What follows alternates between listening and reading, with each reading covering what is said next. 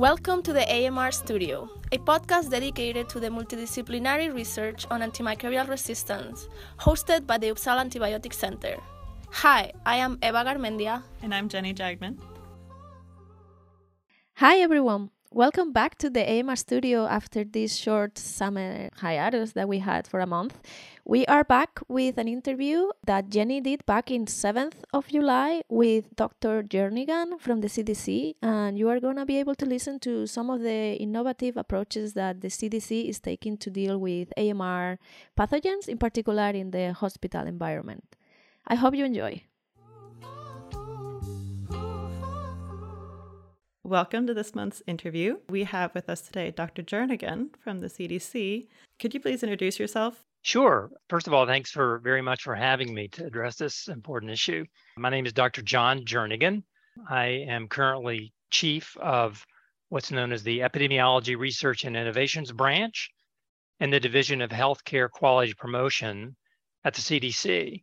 Our mission of our branch is to address knowledge gaps that are essential to prevention of healthcare-associated infections and, in particular, antibiotic-resistant infections through research, surveillance, evaluation, and innovation. We work with extramural researchers through extramural research platforms. We fund a fair amount of research with academic partners around the United States and around the world, actually, and also have an intramural epidemiologic research group that works with surveillance data and other data sources that we have internally. Talking about the collaboration within the CDC. So it seems like you bring a lot of the research and kind of putting it into the more, especially medical settings, when we're talking about hospital-acquired infections and whatnot. There's got to be kind of a level of, conversion maybe is the right word, of taking academic results and putting them into practice. That has to be a bit difficult. It is difficult. And there are several parts of our division that work more primarily on implementation issues than our particular branch, but we do work closely in collaboration with them. At the CDC, we actually work not only directly with hospital partners and other healthcare facility partners, but also we have relationships with health departments in all of the 50 states.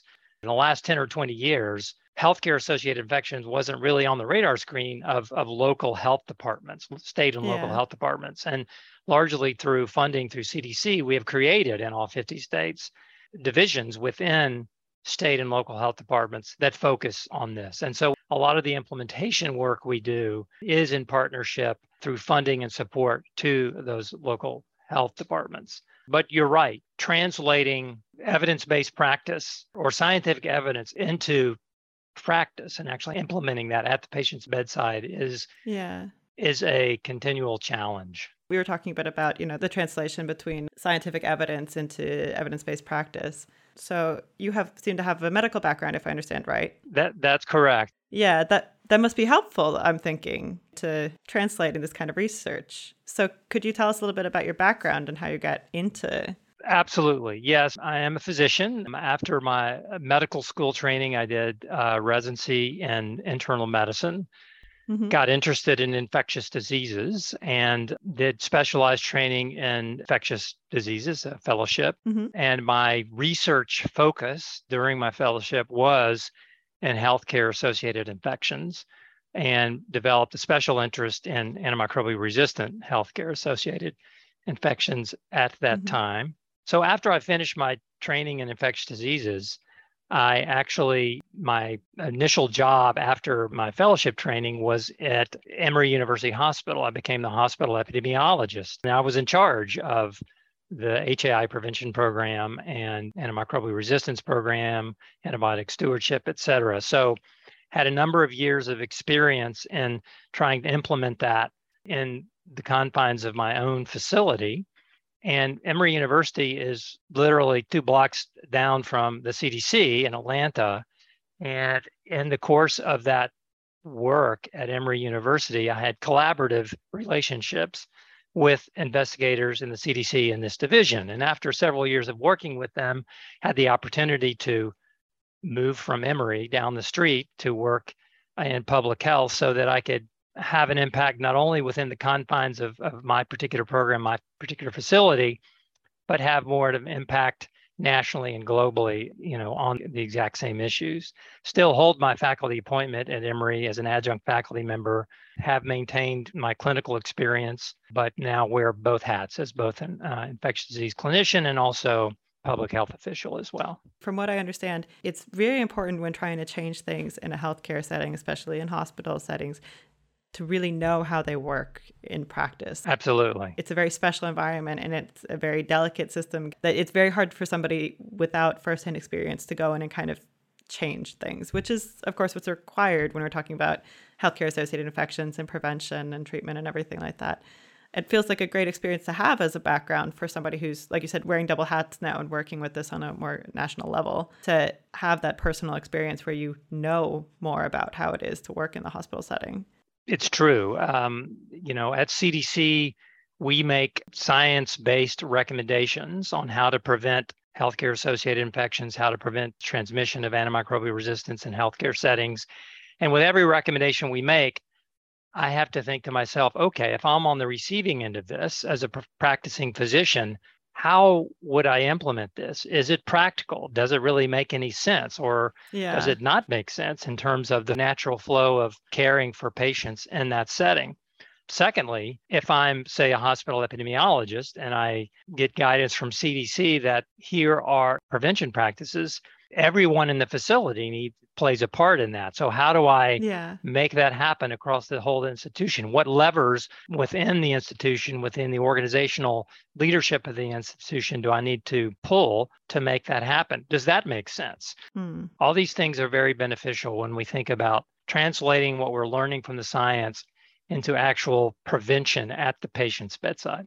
So you obviously work with the CDC on innovating and trying to improve the situations with these healthcare-associated infections and new innovative approaches to dealing with antimicrobial resistance. I mean, that's a central part of these infections. But could you tell us in general a bit about how the CDC try to prevent these sorts of healthcare-associated infections and specifically AMR?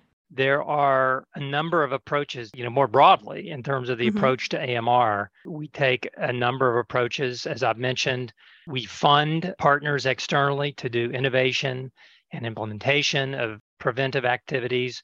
We provide and produce guidance for how to prevent healthcare-associated infections in general, and also specifically AMR healthcare-associated infections. We do innovation research. One of the innovations we are looking to support even more is using public health data to build data platforms that can inform vaccine research. We think that AMR vaccines are a promising approach. We do work looking across the One Health spectrum, because antimicrobial resistance is not just in humans, it's also in animals and agriculture as well. And there's obviously some relationship there that we're studying and working on. We fund lab networks across our country that work on early identification, using innovative approaches like whole genome sequencing to look for novel resistance elements and how they're spreading in our country, et cetera, and so forth. And so sort of more broadly, we have a whole portfolio of different approaches to AMR. But one of the innovative strategies within, a much larger portfolio is this idea of decolonization therapy as a means to prevent and control AMR infections. We think it's an underappreciated approach, and we're working to try to nurture more attention to this, more investigation, more research, more development, because we think it could potentially have a big impact. So why is this decolonization aspect, or like this concept of decolonization, why is this so important? I mean, most people think of antimicrobial resistance, they think about treatment. So can you explain a little bit about why this is so important, the decolonization aspect? Right. So there are two main reasons. One is that colonization is important in the pathogenesis of infection, and particularly in healthcare-associated infections. Usually, you don't get an infection unless you're colonized with an organism first. So if you can prevent or reduce colonization, one can prevent or reduce the risk of healthcare-associated infection. And two, transmission is an important driver of antimicrobial resistance in HAI.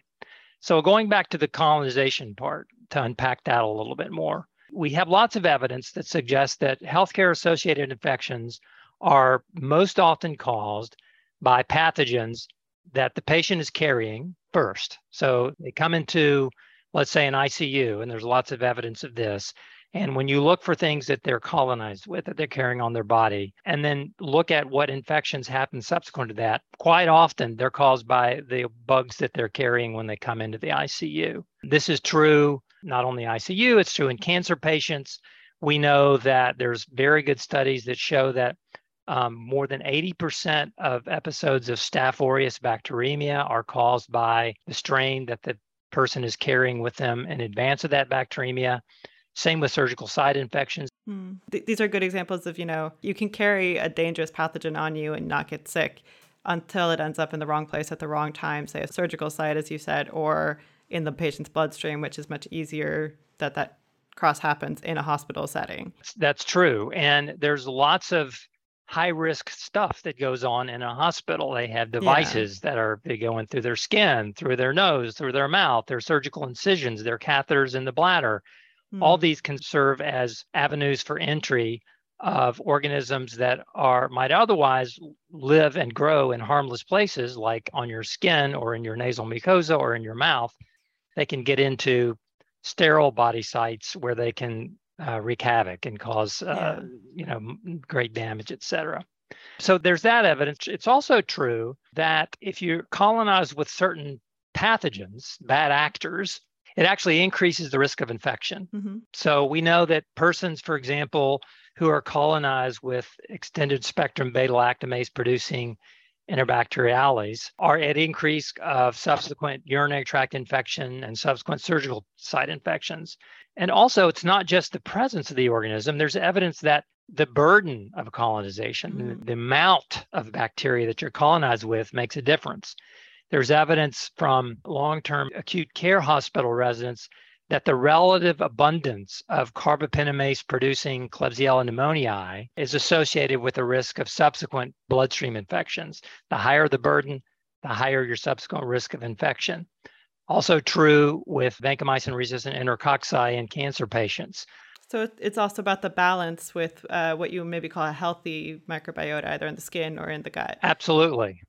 I sort of talked a little bit about how colonization is important in the pathogenesis. Yeah. And the second point is that transmission is an important driver of HAI. So it's important to talk about how antibiotic resistance emerges. A lot of people think if you take a bacteria that's susceptible and you bombard it with antibiotics, it will somehow become resistant. That's really not the way it usually works. Antibiotic exposure doesn't generally turn susceptible organisms into resistant ones. Usually what happens is the presence of antibiotics selects for resistant strains that are already there, that are already present and are on the person. And those strains, how did they become resistant? Well, maybe through random genetic mutation, maybe through acquisition of resistance genes from other bacteria in their microbiota, or they acquired the resistant strains through transmission from other people, either directly or indirectly. So there is this concept that certain strains, we know that important resistance problems often result from transmission of highly fit clonal strains. Yeah. Lots of examples of this. There's healthcare-associated MRSA in the United States anyway, is very much dominated by clonal group USA, 100. So that's something that's very successful in that environment. So basically very successful at causing infections in the hospital environment. That's correct. And in most MRSA infections in the United States, at least still, are caused by this strain or derivatives of this strain. Yeah. Community MRSA, different, primarily associated with clonal group USA 300. And it actually emerged very rapidly in the United States in the early part of this century. Really quite remarkable how through transmission it disseminated across the United States very quickly. Lots of other examples. So a lot of our major resistance problems, particularly the ones associated with healthcare, are associated with transmission of these special strains, if you will, that hold two important properties. One is they're resistant to antibiotics. So when people are exposed to antibiotics, they're selected for. And two, those strains usually are born when the genetic resistance elements find their way into or are acquired by susceptible strains that have certain characteristics that made them particularly adept and successful at colonization, transmission, or even causing an infection in people. So you have this sort of perfect storm of these highly fit strains that are good at transmission and colonization that are married with, if you will, genetic resistance elements that create sort of this, superbug type thing that under antibiotic pressure proliferates tremendously. So the burden increases on the patient, which increases the risk of transmission, et cetera, and so forth. So back to the question of why colonization is important. So infected and colonized people in healthcare settings in particular serve as a major reservoir of transmission of these strains. So therefore, if you could eliminate or reduce this reservoir of transmission by decolonizing or at least reducing the burden of colonization in the patient, you could reduce onward transmission. And this may be especially important for AMR, resistant pathogens commonly associated with healthcare. And I also want to say something very importantly. There's modeling evidence to suggest that from the public health perspective, the indirect benefit resulting from this prevention of onward transmission may be much greater than the direct benefit to the treated patient themselves.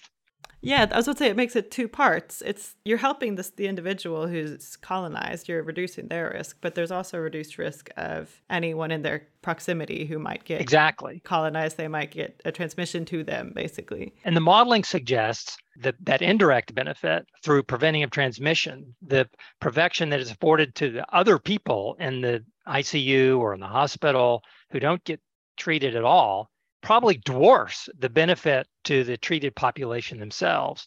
Some of the modeling work that's been done suggests that it may be an order of magnitude greater benefit when you consider the indirect benefit compared to the direct benefit. And this is a problem for those who are interested in developing antibiotics or agents that decolonize, because at least in our country, you have to show direct benefit to the person who is treated. Yeah, I was about to say this must be difficult in a regulatory perspective as to show, it doesn't really fit in the antibiotic framework of you test a patient and are they healthier, basically, by one parameter or another. But the upside that I feel is there is still the benefit to the individual. Absolutely. And being decolonized. There's definitely a clear benefit. That's right. The theoretical ways in which decolonization can help is it reduces the risk in the colonized patient who receives the treatment from transitioning from just colonization, where the bug's not causing them any harm, to infection. So you reduce the burden on the patient, you decolonize them, decrease the risk that they're going to develop an infection from that organism. So that's the direct benefit.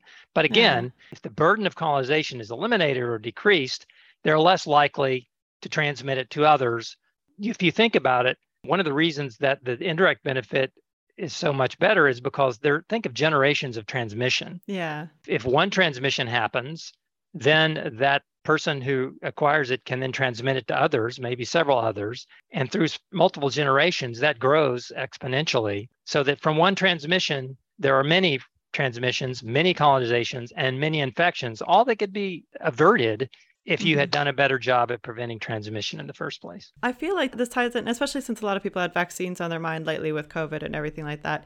This is very similar in a way to the concept of vaccination as a way to, there's the benefit to the individual of not getting whatever infection you're vaccinated towards, but also the benefit of not transmitting it further. So we often, in the framework we use when communicating about vaccination in this current pandemic we're still in, it's often been about not just protecting you, but protecting people around you. So I wonder, is there any sort of overlap between the regulatory process, I guess, for decolonization agents and vaccines? Well, the way that vaccines are usually approved is through, randomized controlled trials where they, in fact, are looking at the benefit to the individual who got the vaccine. So that's how they receive their FDA approval. Yeah. It's not the similar for decolonization? Well, it can be. It's more difficult and complicated, particularly in healthcare environments, to do a randomized controlled trial to show the benefit. And why is that? Well, one of the reasons is when we talk about colonization and its role in causing infection, it can be a very long process. For some of these multi-drug resistant organisms, colonization can last for months, if not years. And sometimes the adverse event that results from becoming colonized, that i.e. an infection, might happen months or years later, which makes it very difficult to study sometimes in randomized controlled trials. That's a good point, yeah. But if we consider it might be easier to show benefit at a population level. Let's say, for example, if we wanted to design a study for decolonization, and this has actually been done, what if we randomize the intervention not to individuals, but to populations that are at high risk of infection, let's say ICU patients. And we measure not only infections that happen that are averted in the treated individuals, but the infections that are averted in their neighbors who are also hospitalized in the ICU at the same time. There are things like this that have been done. There's a famous trial, the reduced MRSA trial that Susan Huang led, where they looked at hospital ICUs in the United States and they randomized them to a decolonization approach for Staph aureus and other bugs, a combination of using intranasal mupirocin and chlorhexidine bathing versus not essentially, and saw a big benefit in the intervention group. Now, we can't dissect how much of that was direct benefit to the patients or indirect benefit. And it's also a little complicated because everybody, in one of the arms anyway, everybody got treated, regardless of their colonization status. So it's a little bit difficult to unpack. But we think from a regulatory standpoint, we would like to work, and we are in discussions with FDA about, can we envision a pathway for FDA approval that does take that indirect population benefit into account? And are there study designs that we can envision that capture that indirect benefit and capture those population-based outcome measures? And can we envision a way in which we could gain approval for these things based upon that? And we think if we can, this will nurture more interest from investigators and industry to delve further into this whole idea of decolonization. That has not really been a fruitful area for drug developers in recent times because there's really only one agent that I'm aware of that has been approved by FDA specifically for decolonization, and that's intranasal mupirocin. And that was a long time ago. And I think there's been discussion about, well, if we do that again, we have to show real clinical benefit. And we think that that might be easier to do if we study it from the population's perspective rather than the individual perspective for the reasons that I've mentioned. I should say that we are co-hosting with FDA a workshop, a public workshop, to discuss this issue, to discuss the potential benefit, where we are with current status of decolonizing agents, et cetera, and to discuss some of the barriers that exist and how we might overcome those. So we're hoping to draw a little more attention to the issue and hopefully nurture some further interest and maybe inspire investigators in the industry to start taking this up and moving the field forward a little bit. So on that note, what do you feel is needed to bring this forward? Or what is the CDC kind of hoping from that sort of work? What's your ideal next step? I think, first of all, we'd like to raise awareness of the idea that this potential huge indirect benefit resulting from decolonization therapy or pathogen reduction therapy, the huge indirect benefit resulting from the impact on transmission, and for industry and academia to see a way forward for product development that could stimulate pursuit of more research and development. Secondly, I think we need to work with FDA to get our heads together to see if we can envision the most feasible pathway to approval for such agents, including this idea of study designs that take into account the population-based benefit, which accounts for not only the direct benefit to the treated patients, but the indirect benefit to those who may not be treated. So these are the things that I think are needed to sort of get the ball rolling. And then it's up to the genius of, the academic investigators out there who are experts in the microbiome or experts in small molecule development, who are experts in topical antiseptics, et cetera, to think about new and creative ways that could achieve the ends that we're looking for. Isn't it hard to achieve decolonization? I mean, it's not as easy as just killing, like an antibiotic is relatively somewhat, asterisk here, but straightforward, you kill bacteria. But what's the challenge with decolonization, especially in hospital settings? So there's been a lot of work, mainly with Staph aureus, because we have this approved agent. there's been a lot of work looking at how successful that is in decolonizing patients. And I want to pause here for a moment and talk a little about definitions. Decolonization, when we think about that, most people think that's the actual elimination or inactivation or death of the colonizing organism. So it's not there on the patient anymore, and it won't be there, ever again, or at least for a long period of time. Mm-hmm. That is very difficult to do, especially in healthcare settings where people have artificial, devices going through their skin into their bloodstream system. It's very hard to eradicate those organisms and to decolonize there. When we use the term decolonization here, we're talking about sort of a broader concept. Mm-hmm. You may not have to totally eradicate the organism to have an impact. There's also the concept of just reducing the burden of the pathogen. Remember before I mentioned that there's evidence that it's not just the presence of the pathogen, but sometimes the amount of the pathogen on the patient increases the risk of infection. So if we could decrease the amount, even if we aren't totally eradicating it, we might be able to have big impact. Secondly, there may be periods of defined risk in healthcare in which if you could just decolonize or suppress or reduce pathogen burden during that period of time, that may have the most impact. For example, if someone's going in for surgery, mm-hmm. we're really most interested in protecting them in that perioperative period, from that time when the incision's made to the postoperative period, et cetera, to their incision heals. And if you could just sort of reduce or suppress colonization during that time when they're at highest risk of infection, it might be okay to, if their colonization sort of recurs later on when they're at home, when they don't have these high-risk devices in them that put them at risk, when they're outside of these highly connected networks in a healthcare facility where transmission can occur, et cetera. Because like you said, it's not necessarily like that the bacteria exists, it's the when and the where. Correct. And the amount of the bug. It may be, even if we can't totally eliminate or eradicate it, if we can bring it down to much lower levels, even during an important period of time that's high risk, mm-hmm. that probably would make a huge difference. So you've mentioned a couple of examples, I think, already, but how much proof is there that this works? That reducing the pathogen burden, if we say that, instead of purely decolonizing, that helps prevent infections? Like you said, it's a long time span that we're talking about when we talked about regulatory issues. Yeah. But you said there's one existing that has that one? There are several randomized trials, mostly dealing with Staph aureus, since there has been an FDA-approved product for Staph aureus decolonization, which is Pearson.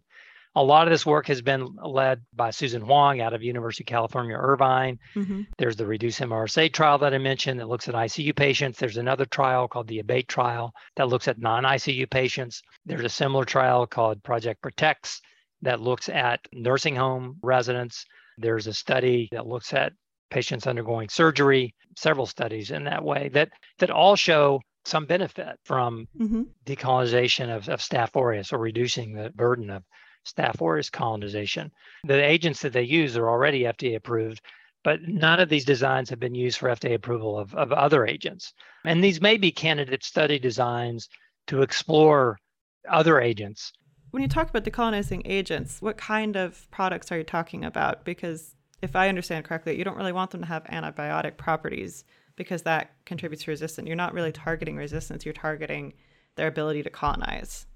So when we're looking at development of new agents mm-hmm. that are able to decolonize or suppress colonization, some of the desirable attributes would be, number one, that they have a limited body site distribution. Yeah. We prefer that they don't go to places in the body they don't need to be. Yeah, you're targeting something you basically know where it is. Right. Like, for example, Staph aureus, we know the main body site that's harboring, although it's really not the only one, but is the anterior nares. And so that's what the logic behind an intranasal mupirocin. If we're talking about a agent that colonizes the gut, we want something that maybe acts in the gut, but stays in the gut. It's not absorbable and goes anywhere else in the body. So that's one property that's important. Another property would be to have pharmacokinetics such that it achieves levels high enough so that it doesn't select for resistant agents, so that you overwhelm the bacteria so that you kill all the bacteria and you're not sort of killing just the susceptible ones and actually giving rise to a worse resistant problems. You are targeting to kill the bacteria. That's the ideal. That's the ideal. Mm-hmm. But if we could suppress it without selecting for more resistant forms of bacteria, that would be acceptable as well. And another important component is we need to leverage the innate ability of our natural microbiome, our natural microbiota, to protect us against pathogens. Our microbiome does that naturally. And we think one of the best approaches to decolonization may be either to preserve and protect our natural microbiome because it has inherent properties that protect us, gives us colonization resistance. There's the concept of colonization resistance. The natural bacteria that live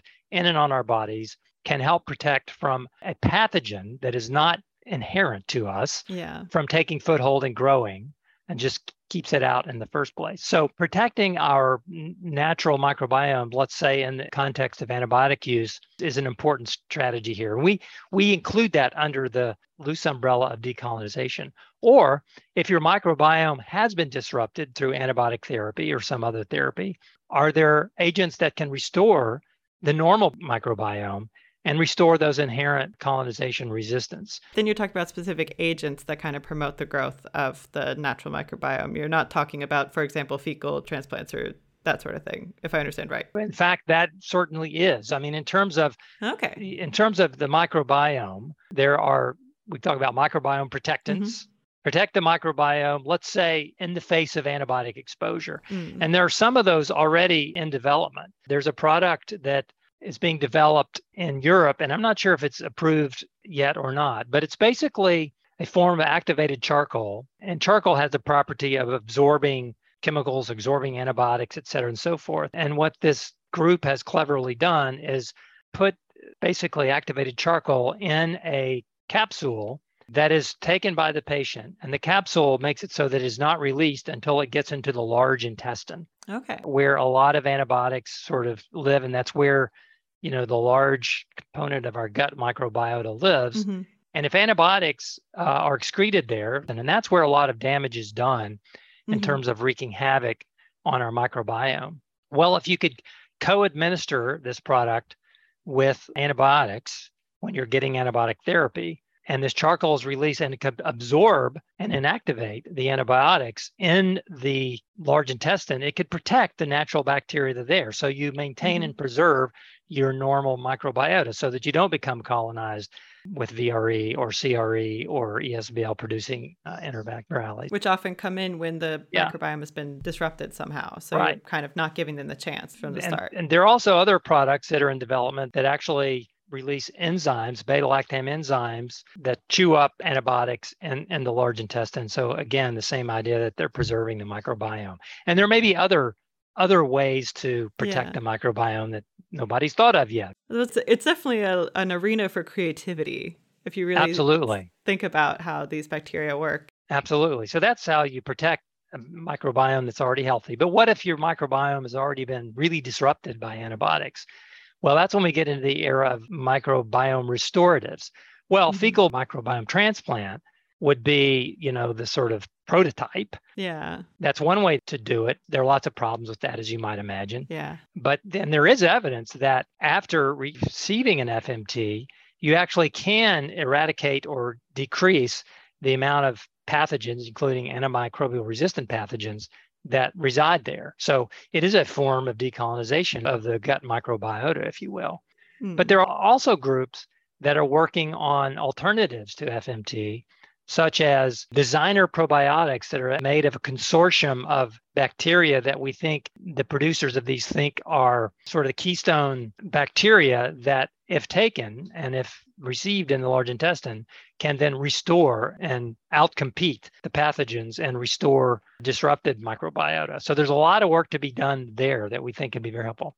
So that's a few strains of bacteria, then, like a combined basically dose of bacteria that they're saying these can introduce the right microbiome environment to produce a healthy microbiome. Absolutely. Yes, that's the idea. I'm assuming it's not that they're supposed to be the only ones there, but those kind of starting it out, set the scene, as you will, for creating a healthy. These researchers, and I'm not an expert in this area, but it's believed that there are certain species that are critical to maintaining the healthy microbiome. Yeah. Not only those specific species, but the ones that the other ones that exist that are healthy and normally there, et cetera. And so a lot of people are working on that. So in terms of the microbiome, we include, either restoring or preserving that. We include in this whole idea of decreasing pathogen burden or decolonization. In fact, we think that may be one of the more fruitful areas for further investigation and development. Also, other approaches might be phage therapy. Their phages can be very species specific. If we can come up with phages that are specific to bacterial pathogens in which antimicrobial resistance plays a big role, that could be very fruitful, either single phages or combinations of phages. Yeah. And there's lots of room for further innovative approaches if investigators, again, see the value and see a way forward that it could actually find its way to approval and use. It's very complicated when you get to thinking about it, all the levels that could be in decolonization agents. It's very broad. It is broad. It is very broad and complicated. But right now, it's something that people aren't really thinking hard about because of these issues we've been talking about of not being able to see the pathway for approval, the pathway for use, et cetera, and so forth. So that's one of the things we're trying to raise awareness for. So there's clearly a lot of interesting things to think about with decolonization agents. It's, like we said, very broad and big. But turning this back to AMR research, your work is clearly relevant for AMR research. I mean, we're seeing you reduce infections, you reduce treatment. These are especially very resistant infections most of the time. So what do you, with your work field right now, see as missing from AMR research, aside from maybe then more interest in this particular topic of decolonization? Well, I think we need more work on vaccines for AMR pathogens.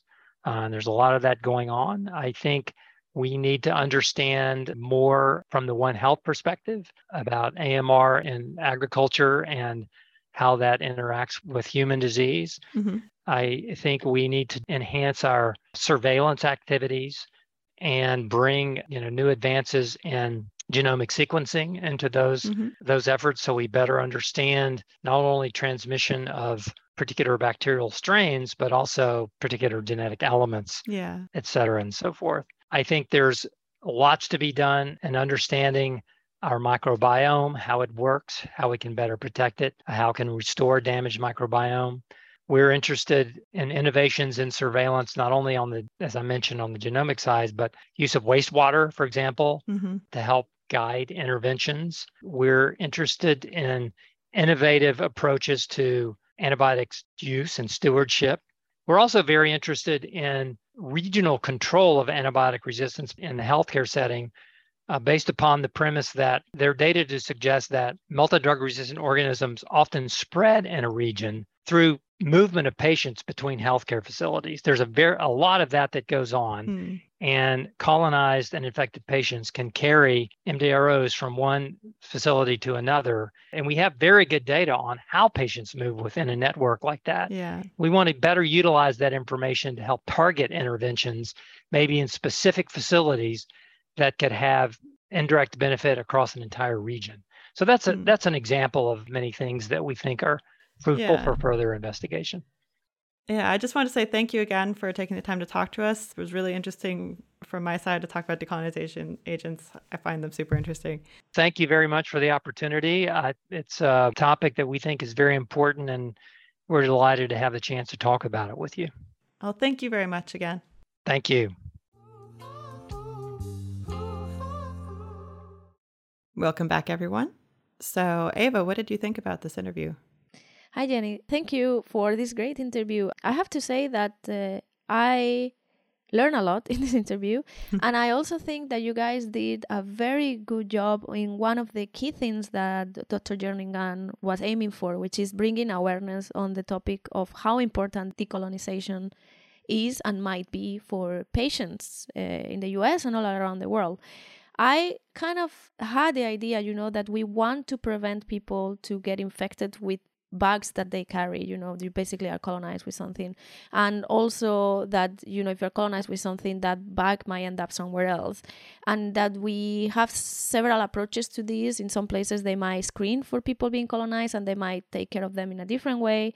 And also we might use antibiotics in a preemptive measure, like as prophylaxis. That's a way that we use, antibiotics before an infection happens, especially in a hospital setting. But I think you guys really did a good job of explaining why this is particularly important, that we have things that are targeted, that are specific, and that can help with the burden of the colonization of these particular pathogens, that they are not only resistant, but they seem to also have characteristics that makes them better to transmit to other patients and to create infections in those patients in those situations. So I think for one of the main goals of Dr. Jernigan, which was to bring awareness of this, I think the interview was really, really great.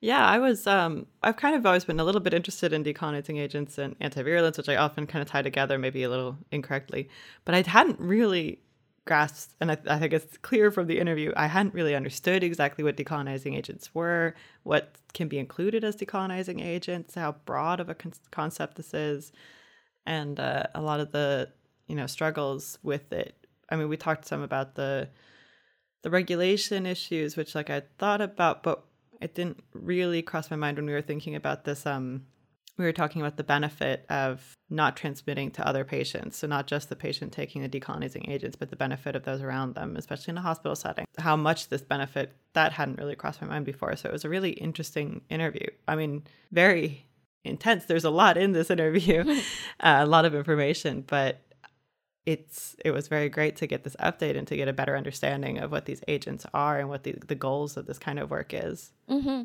Also to mention that you guys talked about the regulatory issues and how difficult it is, and I think it's really important that the CDC, as bringing these initiatives forward, is working hand to hand with the FDA to try to find ways that these things can be analyzed and studied and then brought forward for regulation and into market. So Dr. Jernigan mentioned that the CDC working with the FDA on setting up a workshop to talk in particular about these issues. And this workshop is going to take place on August 30th of this year. So anybody of you that is in the US and are interested in learning a little bit more about this, we are leaving a link in the show notes about this upcoming workshop.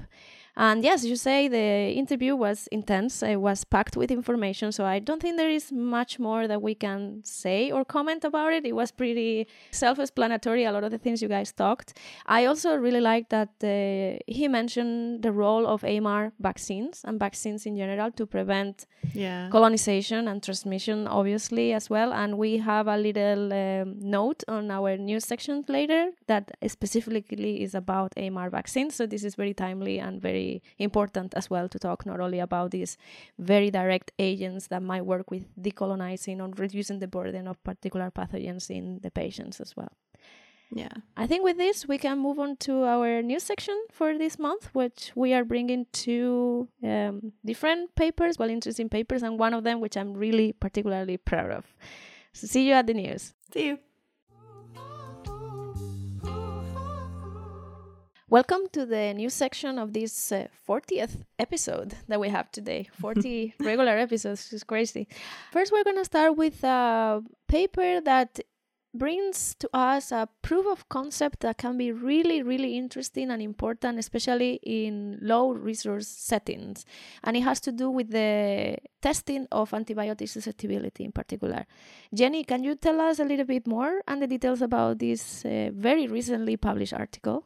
Absolutely. So the paper is titled Multiplexed Paper-Based Assay for Personalized Antimicrobial Susceptibility Profiling of Carbapenem-Resistant Enterobacteriales Performed in a Rechargeable Coffee Mug, which I really loved. You suggested this article, and I just loved the title, and I was like skimming it, and it was like, rechargeable coffee mug. Yeah, that's an interesting part of it as well. Yeah, definitely. It was published in Nature Scientific Reports. It's an open access article, so anyone can read it, can get more details on it. Published on the 14th of July this year, so it's very, like you said, very recent.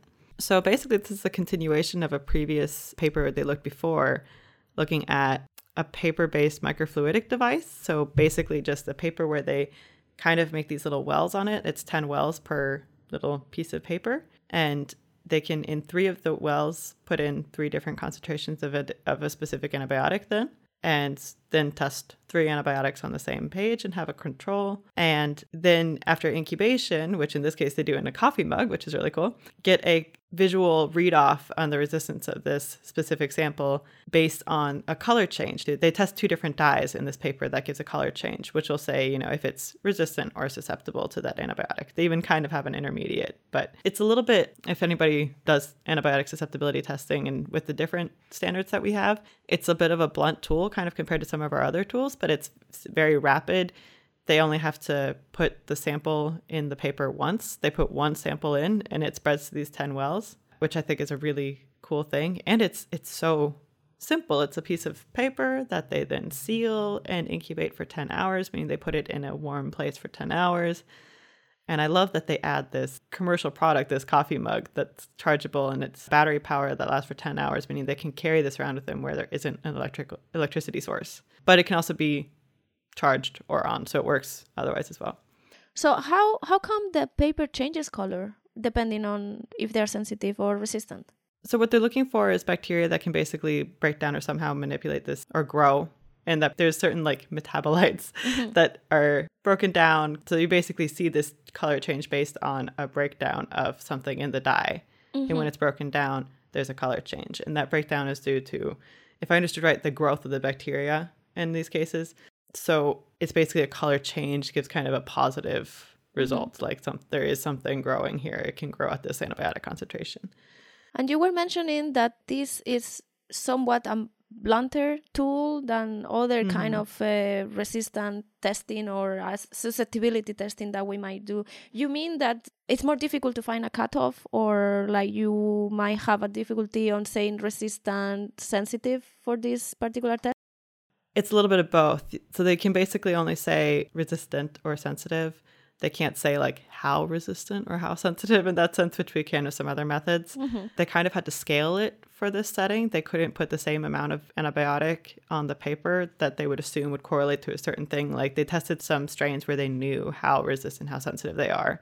And they saw that it didn't really match up. So they kind of had to add quite a bit more antibiotic to this paper than what they would have kind of thought based on other methods. But they correlate it. So they kind of found with this method, these are the numbers we're looking at, and we can still say resistant sensitive.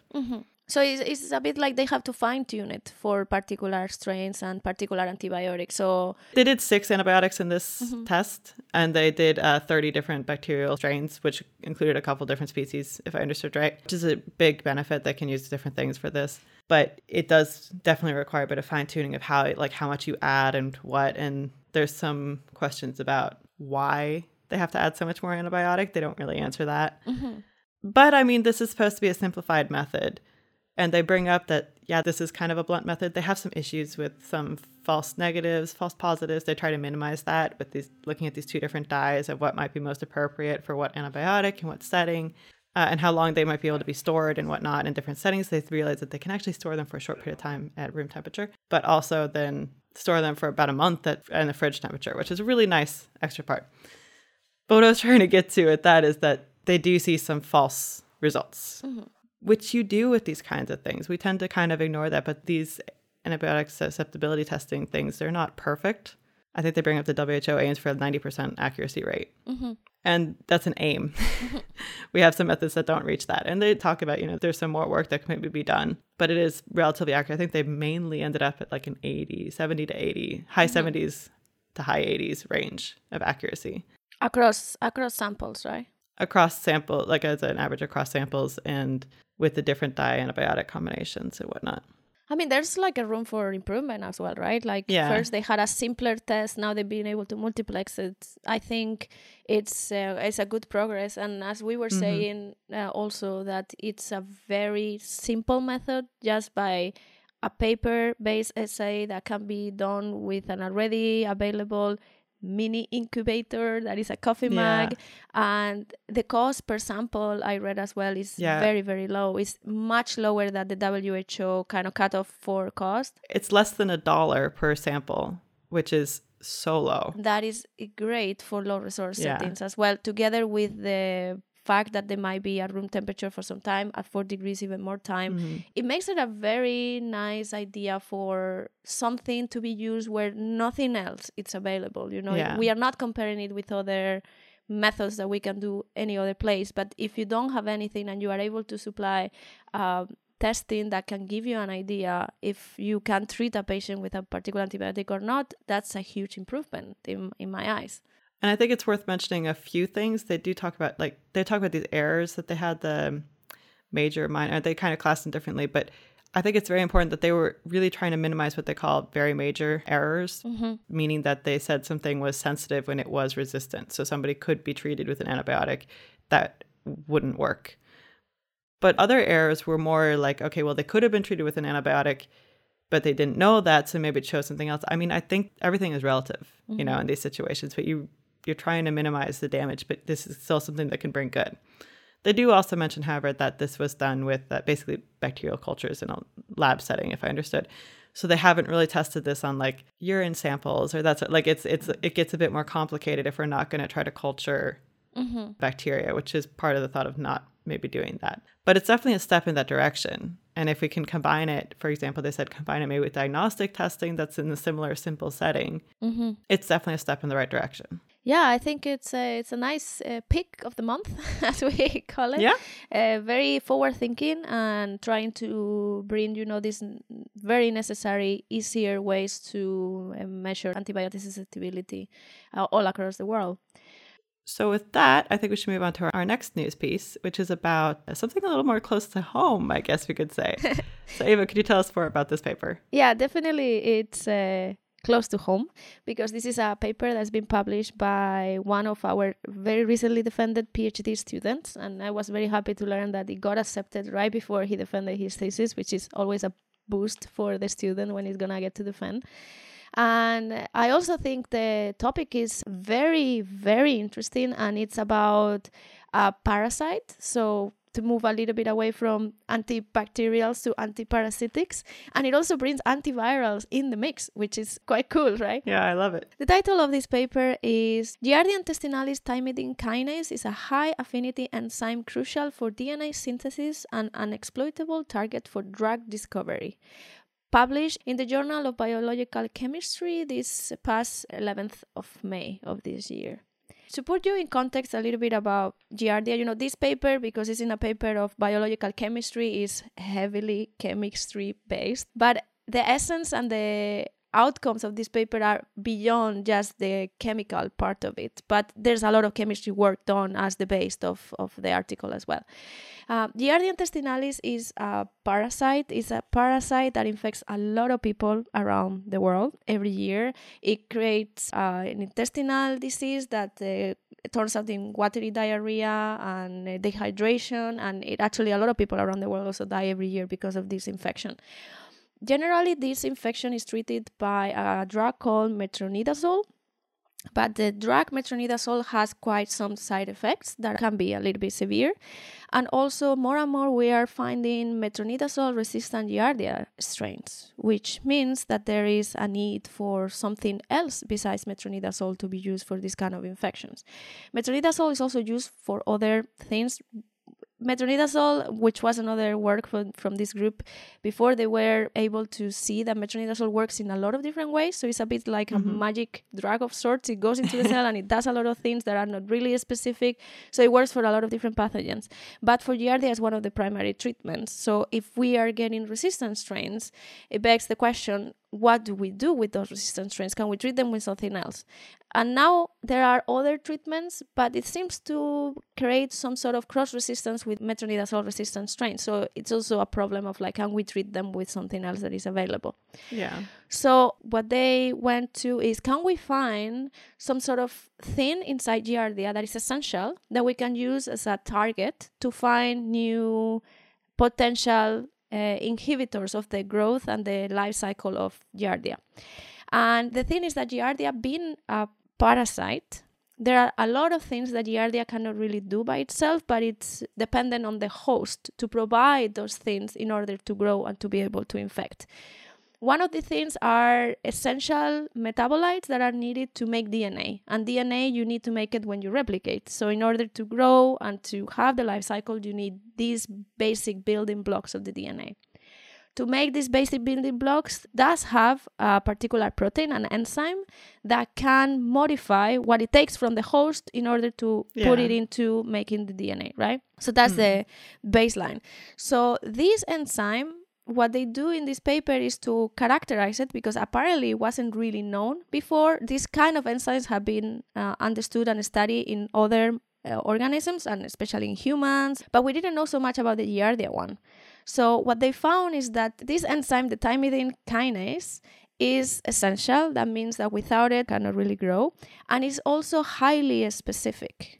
So it only really attaches to the substrate that is supposed to attach in the cell, and it doesn't allow so much for attaching to similar things like other thymidine kinases actually do in other organisms. Yeah, I wanted to ask, this was very specific, almost unheard of. Very specific. The most specific they have found, yeah. I thought that was a really interesting fact. Exactly. It is a very interesting fact. But what they were able to also see is that this enzyme could react and use as a substrate the antiviral drug acetothymidine, because acetothymidine is an analog of the normal thymidine that the thymidine kinase can work with in order to integrate it into the DNA synthesis and the replication. So what they are able to show in vitro first is that the thymidine kinase can metabolize acetothymidine. I'm going to call it AZT. It can use AZT as a substrate, and when the only analog to thymidine that is given is acetothymidine, thymidine cannot really get on time, and then basically the DNA replication gets disrupted. So there is no DNA replication, there's no replication of the Giardia, and therefore the infection can be cured. So they're able to show in vitro and also in a small gerbil animal model, they are able to see that there is an inhibition of the DNA synthesis, and there's also a reduced trophozoite formation. And trophozoite is actually the form of the Giardia that comes from the cyst. So if you can change from cyst to trophozoite, that means that then you can infect in the host. So using this analog of the thymidine, they can also potentially reduce the infectivity of Giardia.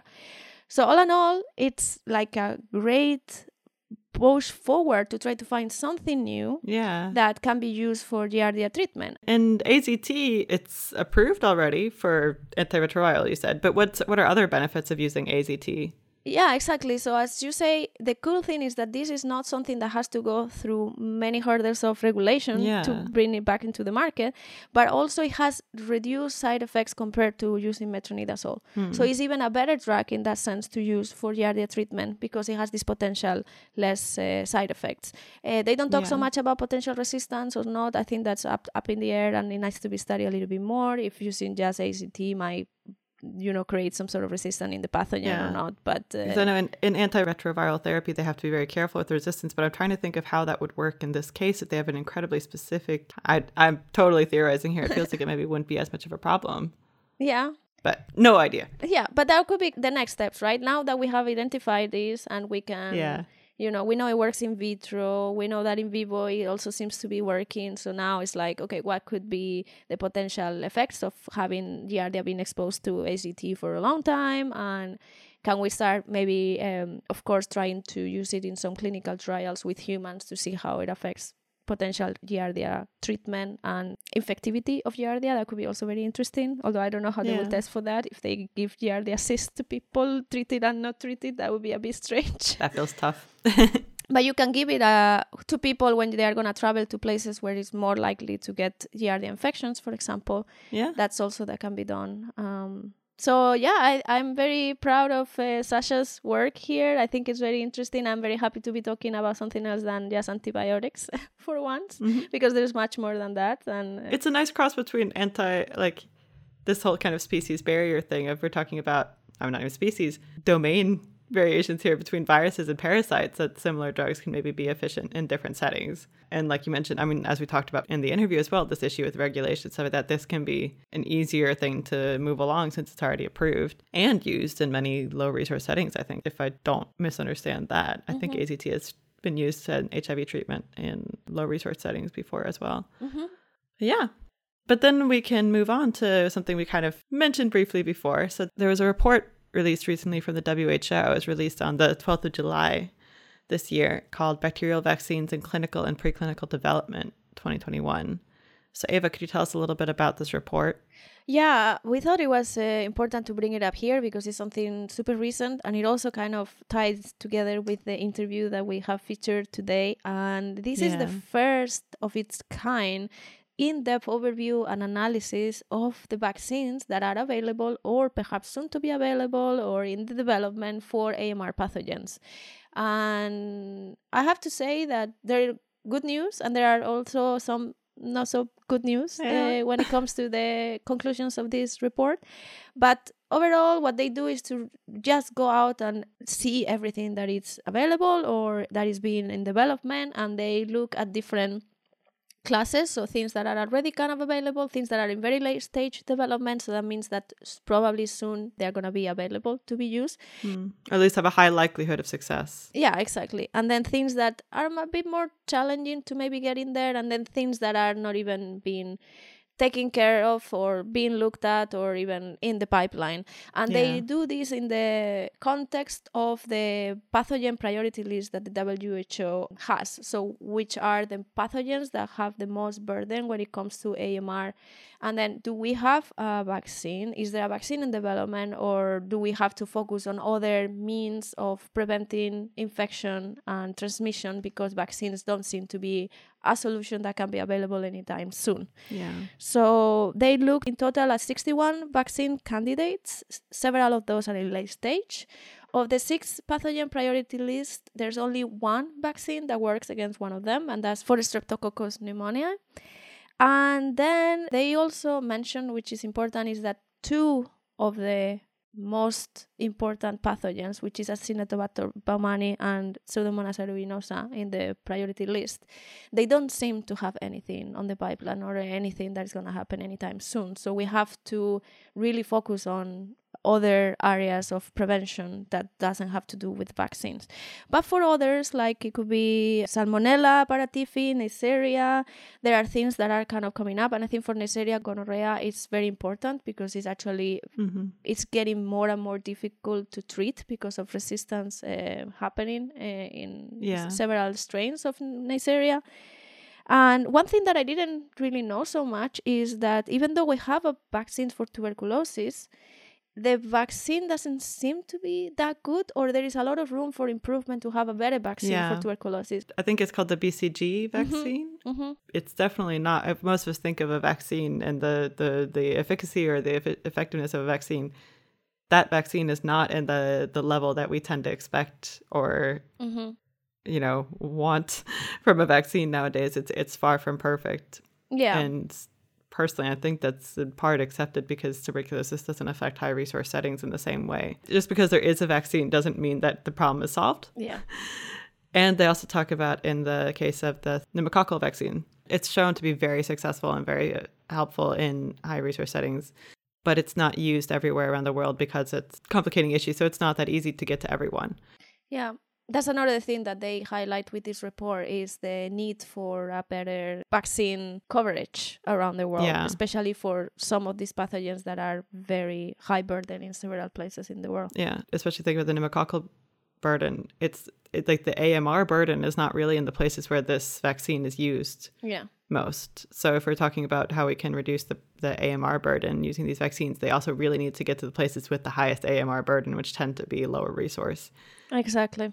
But they had some interesting candidates, and I think it's nice to see this kind of pipeline analysis and seeing what's... Like, we've done these before sometimes with some antibiotic pipelines, but it's interesting to see this in a vaccine setting. But like you said, also see how many things just aren't there right now. There's nothing right now for different reasons. Sometimes it's just an incredibly challenging biology to get to these. I was thinking, because sometimes there are very specific strains that are the cause of really the disease. We have bacteria that different strains are actually even part of our normal microbiota. So developing something that is so highly specific to work as a immunoprophylactic agent, like a vaccine that it just your body's prepared to, deal with it. It must be incredibly hard biologically speaking. Yeah, I was thinking about that. The list is, I haven't read the whole report. I have to say that I read mainly the summary. They talked about E. coli vaccines in the pipeline and some that are pretty far along. One of them was ETEC, which is a specific kind of E. coli that carries a specific toxin, which I can kind of understand that. But the other one that they're talking about is what we call XPEC. So basically not in the intestine, like it's kind of outside of where it's usually supposed to be. And I thought, how do you do that? Like, I really want to look into this later. Like, how do you target? It's not just targeting the thing. It's basically targeting maybe a property of ones that tend to be able to cause infections outside of the intestinal tract, but also just how do you target something that's specifically in a vaccine? So I can understand that some of these are incredibly challenging, but it's really nice to see the work that's been done in this kind of summarizing way and see that there are some helpful candidates along the line. For sure. And I was thinking for Pseudomonas, that would be such a benefit because Pseudomonas treatments, once established, are very hard to treat. Yeah. Yeah. And Pseudomonas also has a lot of problem in chronically sick patients. Yeah, especially cystic fibrosis patients. That would be a huge benefit. Yeah. So I guess it's just an open door opportunity for people out there to try to, work on this. That is very needed, and there is space for it in particular. Of Definitely. Course, well, there's always something else to do, right?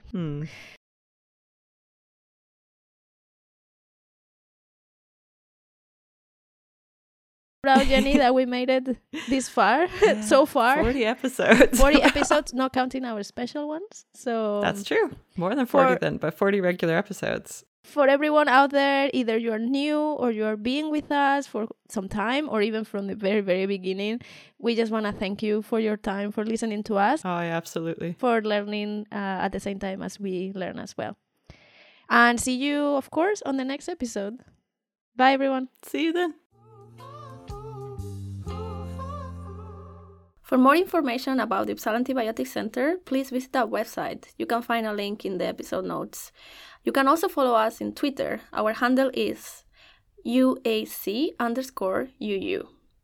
This episode was brought to you by the AMR Studios, composed by Eva Garmendia, Jenny Jackman, and Po Chen Tang. And a big thank you to Henrik Nies for letting us use his song, Sound the Alarm.